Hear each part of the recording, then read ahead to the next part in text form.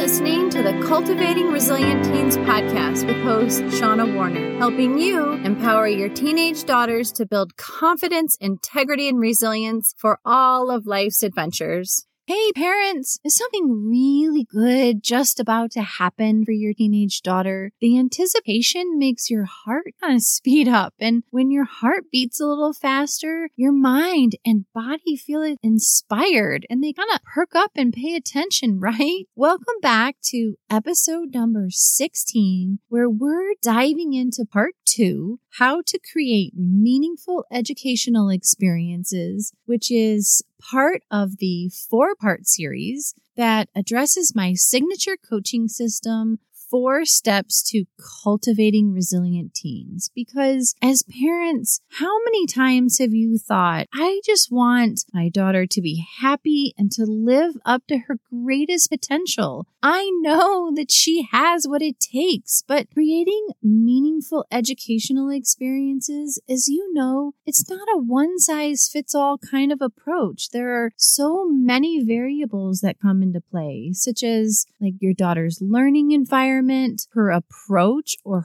her style to learning, her sense of self, which is hugely important. And we covered that in the last episode number 15, and all of her past experiences build on where she is and how she feels about her educational experience. But guess what? You are right. As a parent, you know your daughter has what it takes to reach her full academic potential. And today, we're going to help your daughter get there by identifying 2 blocks that tend to really get in the way for most teenagers. And then we're going to offer you 2 key tips to avoid those blocks. After working with teenagers over the years, it really is, it's so clear that the 2 things, distractions and desire, or the lack of, have the most power over the other variables and can really throw your daughter off of her academic path. First of all, distractions, those are all the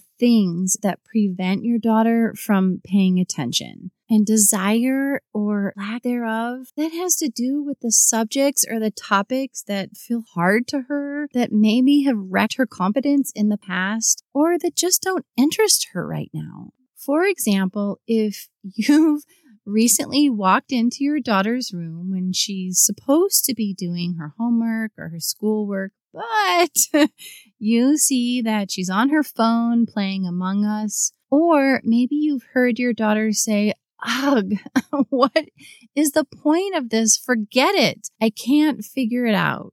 Well, you're going to appreciate the 2 key tips that every teen needs to create a meaningful educational experience that we're offering today. Because here's the thing. As parents, you know that a few shenanigans, we'll just call them shenanigans. A few shenanigans are part of the developmental landscape for teenagers because having fun along the way is what keeps them going. And honestly, getting distracted is never really the point, because your daughter knows. She knows that she needs to get busy with the task at hand. But the point of like playing or searching or whatever her go-to distraction is, it is really to drum up happy hormones like dopamine, because dopamine is what feeds her motivation. And I can't help actually but to ask if you've familiarized yourself yet with CPA, or the concept called continuous partial attention. If not, you may want to go back and listen to podcast episode number 11, titled Help Your Daughter Stay Focused in a World Full of Distractions with a 3-Step Solution, because I've gotten a lot of really good feedback on how the 3-step solution has helped some parents and teens actually stay focused, because in reality, we're living in a world that is full of distractions. Okay, all right, let's get back to today. And I want to introduce you to the first key tip that every teen needs to have to create a meaningful educational experience.